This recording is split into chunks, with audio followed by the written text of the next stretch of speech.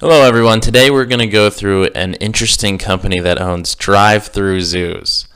So how did I learn about a company that does drive-through zoos? Well, I can't really take so much credit for this company because I absolutely copied the idea from one of my favorite investors, Focus Compounding.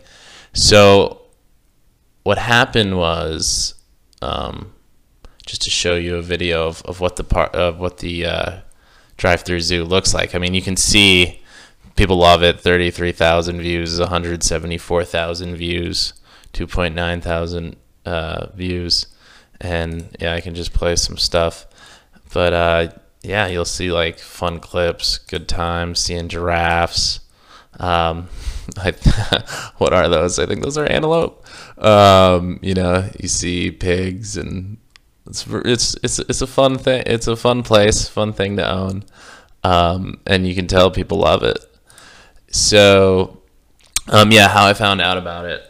Well, Focus Compounding, they had a video about entertainment stocks during COVID, like right in March, and I figured then like these amusement park stocks were getting hit massively. And once they released this video, I thought I had to find something what seemed like the best investment that got incredibly depressed. And luckily, I kept doing more research on things that Focus Compounding talked about, and they have old videos about them analyzing Parks America. They're really good. They talk about why they're a durable business and what makes their business successful. So I definitely recommend that. But they had two of them, and they were just fantastic videos. And I kept looking it up more, and Focus Compounding only has one listing on the SEC's website, which is when they bought a huge stake in Parks America. They bought 17% of Parks America. So this is the biggest stake ownership I believe they have of any company. At least they don't have any SEC filings besides this. And the letter is really good. Just to highlight some quotes, they said that they thought Parks America is a good investment, and 17% is just as much as they could possibly buy. So they would have bought more if they could have, but that was the best they could do with certain shareholders who were willing to sell. They bought it, I believe, around 26 cents.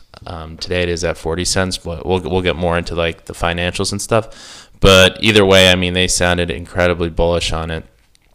Jeff and I were obviously blown away by the walkthrough portion of that park. So he's talking about they just made an acquisition in this park in Texas, Aggieland, and him and Jeff actually visited the parks, and they absolutely loved it. They said about the new park, it's honestly the nicest, newest zoo section of any of the half dozen or so animal safaris we've seen in our travels around the country. Other than the Aggieland purchase, all my partner and I know for sure is what we saw with our eyes in Pine Mountain. You have a beautiful park in a beautiful location. So, yeah, I think they did extensive research. They're definitely really smart, and I trust them with what they're saying about the quality of it. So now let's jump in to the financials of the business. We'll go to QuickFS. So let's put it in thousands. You can see they usually have pretty good growth. The past 2 years were okay. Their gross margins are really high, pretty much 90%. That's amazing. Operating profit is around, usually in the mid or higher 20s range. And so they have a market cap currently of 27 million, and just to show you their cash flow, it's usually in the millions, 1.3 million. So currently I think you're getting 1.3 over 27. I think it's going to be like a 4%. You're getting like a 5% yield for this business based on the past cash flow. But I think that, as we'll go through, is inaccurate because they made a great acquisition, and we'll see that they actually have done fantastically this year. So also, just to talk a little bit more about what made them unique for COVID. I mean, they got hit just like all the other amusement parks, but it is a drive-through zoo. It's not, you're in your own car. It's pretty separated. It's not like a crowded amusement park. So it seems like a pretty good type of entertainment, even with COVID. So yeah, like I said, they had they have pretty good returns on invested capital. Even in these later years, it's just way better. So let's get into their acquisition. I'll go to, shoot, I don't think I had it up, but it's pretty easy to find. We'll go to Parks America over the counter, and we will see that, let's go to the filings. We'll see in their most recent quarter just how well this acquisition was. And so let's look at the balance sheet here. For 2019, you can see they had $4 million in cash, and they had only like $2 million in liabilities. So yeah, they were incredibly safe. Then they made an acquisition, and now they have $4 million in cash still. They have around $8 million in debt. So they definitely levered up quite a bit, but it's still, to what their total current liabilities is, they're very safe currently. Long term, hopefully they'll build up some cash and become safer, but it's still not that much of a risk.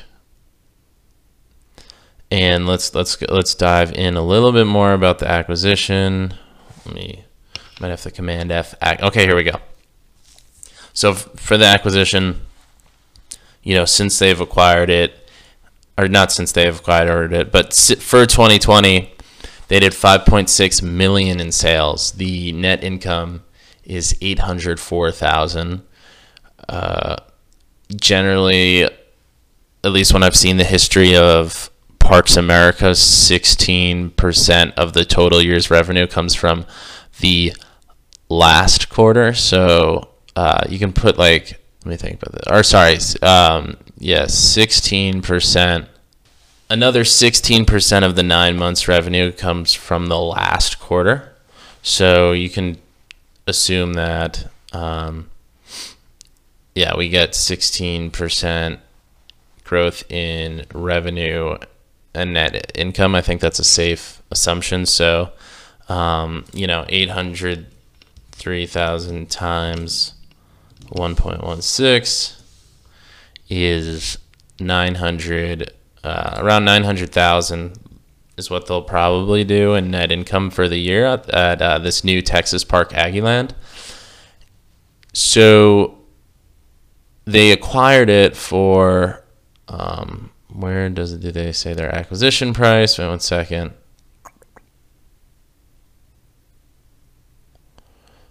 They acquired it for $7 million. It's gonna bring in 900,000. So it's almost like $1 million. Over 7 million. That's way higher than a 10% yield. So that seems like a good acquisition to me. So I think that'll be super helpful. I think that most of the operating income goes to cash. So, that's like 900,000 in extra cash flow a year that they weren't doing last year. So, again, we can kind of add 900,000 to this number. So, 900,000. So 2.2 million there. I think, or yeah, so let's just say 2020 is 900,000. And then let's go to, so like I said, currently it's trading at around a 5% yield. If Aggieland does 900,000 this year, we can see that for the cash flow in Q3. Let me get their cash flow. Their cash flow in Q3, where is it? Sorry.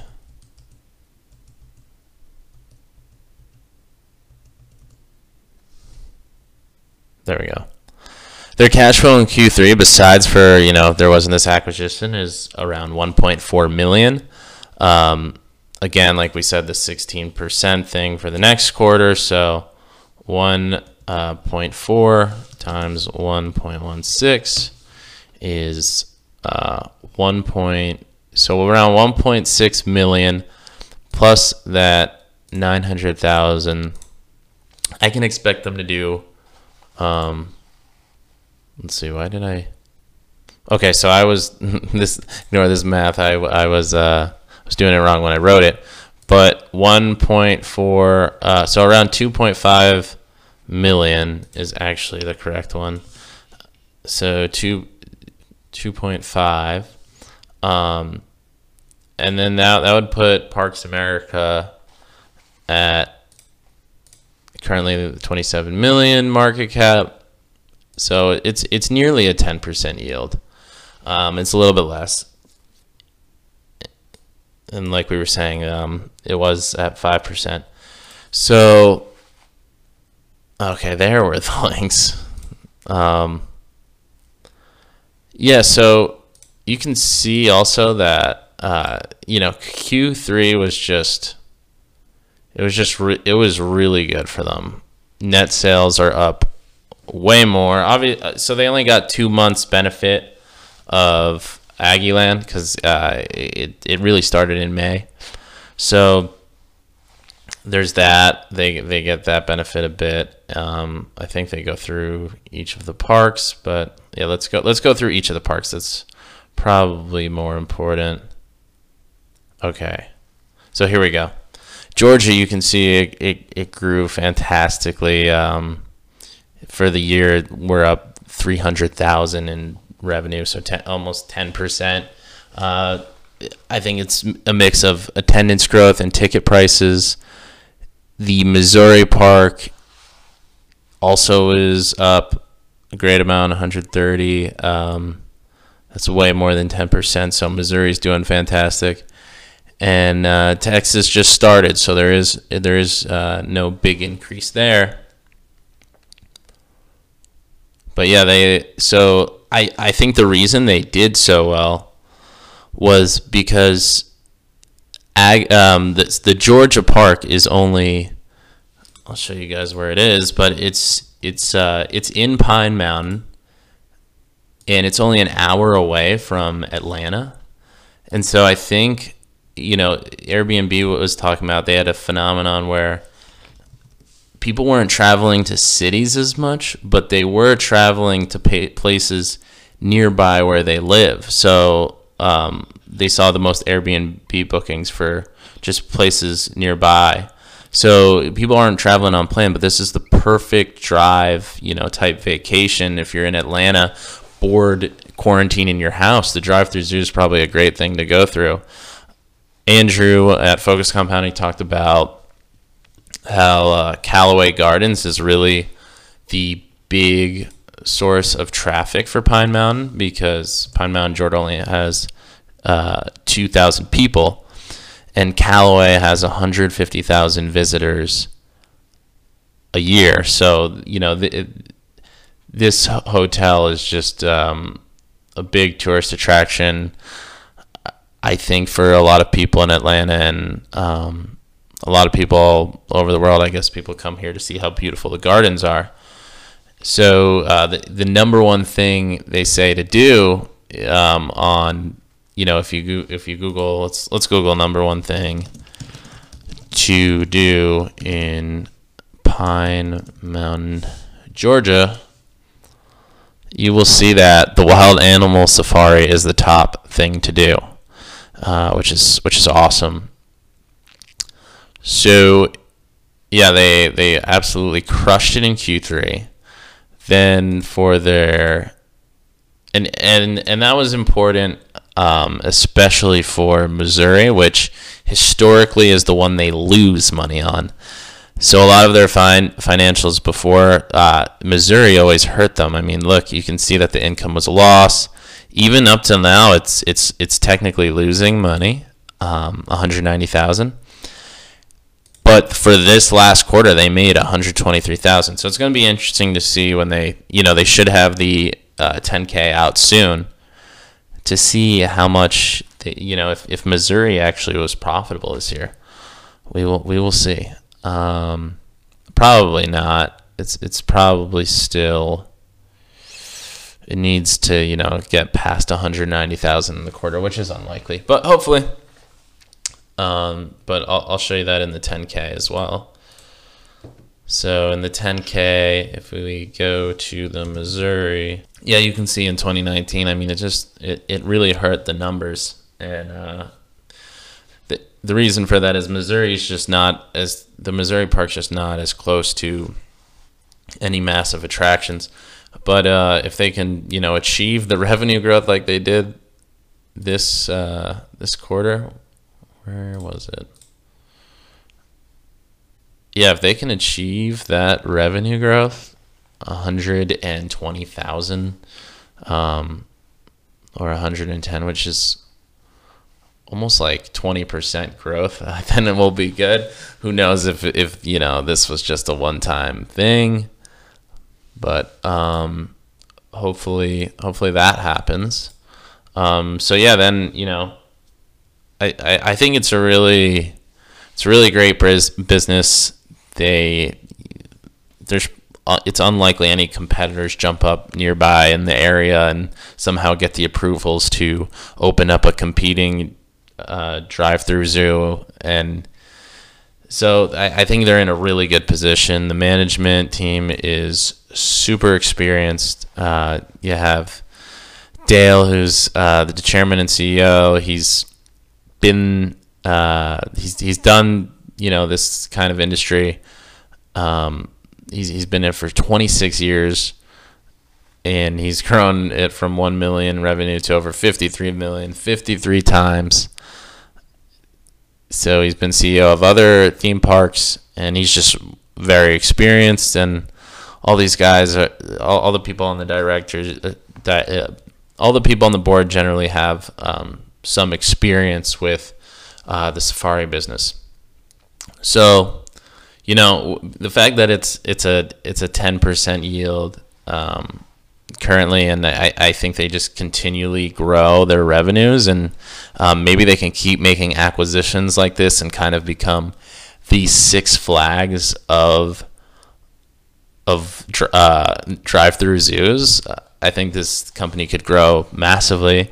I think it should trade more at like a 5% yield, so that's double from this price at 41 cents. I got in at a great time. I have to disclose that I'm long the stock. I got in at 16 cents is my cost per share. It's at 41 cents today. So I think it could go to 80 cents, based on its next year's numbers. And I think if they keep making great acquisitions like the Texas one and keep executing on increased ticket prices and increased attendance, I think this company could be a big grower. And, someone like Focus Compounding in it, I think they know what they're doing. You can follow when they if they ever sell, but clearly it's a great business, and I hope you like that idea. Today is Sunday. I hope you had a great weekend, and I hope you have a great week.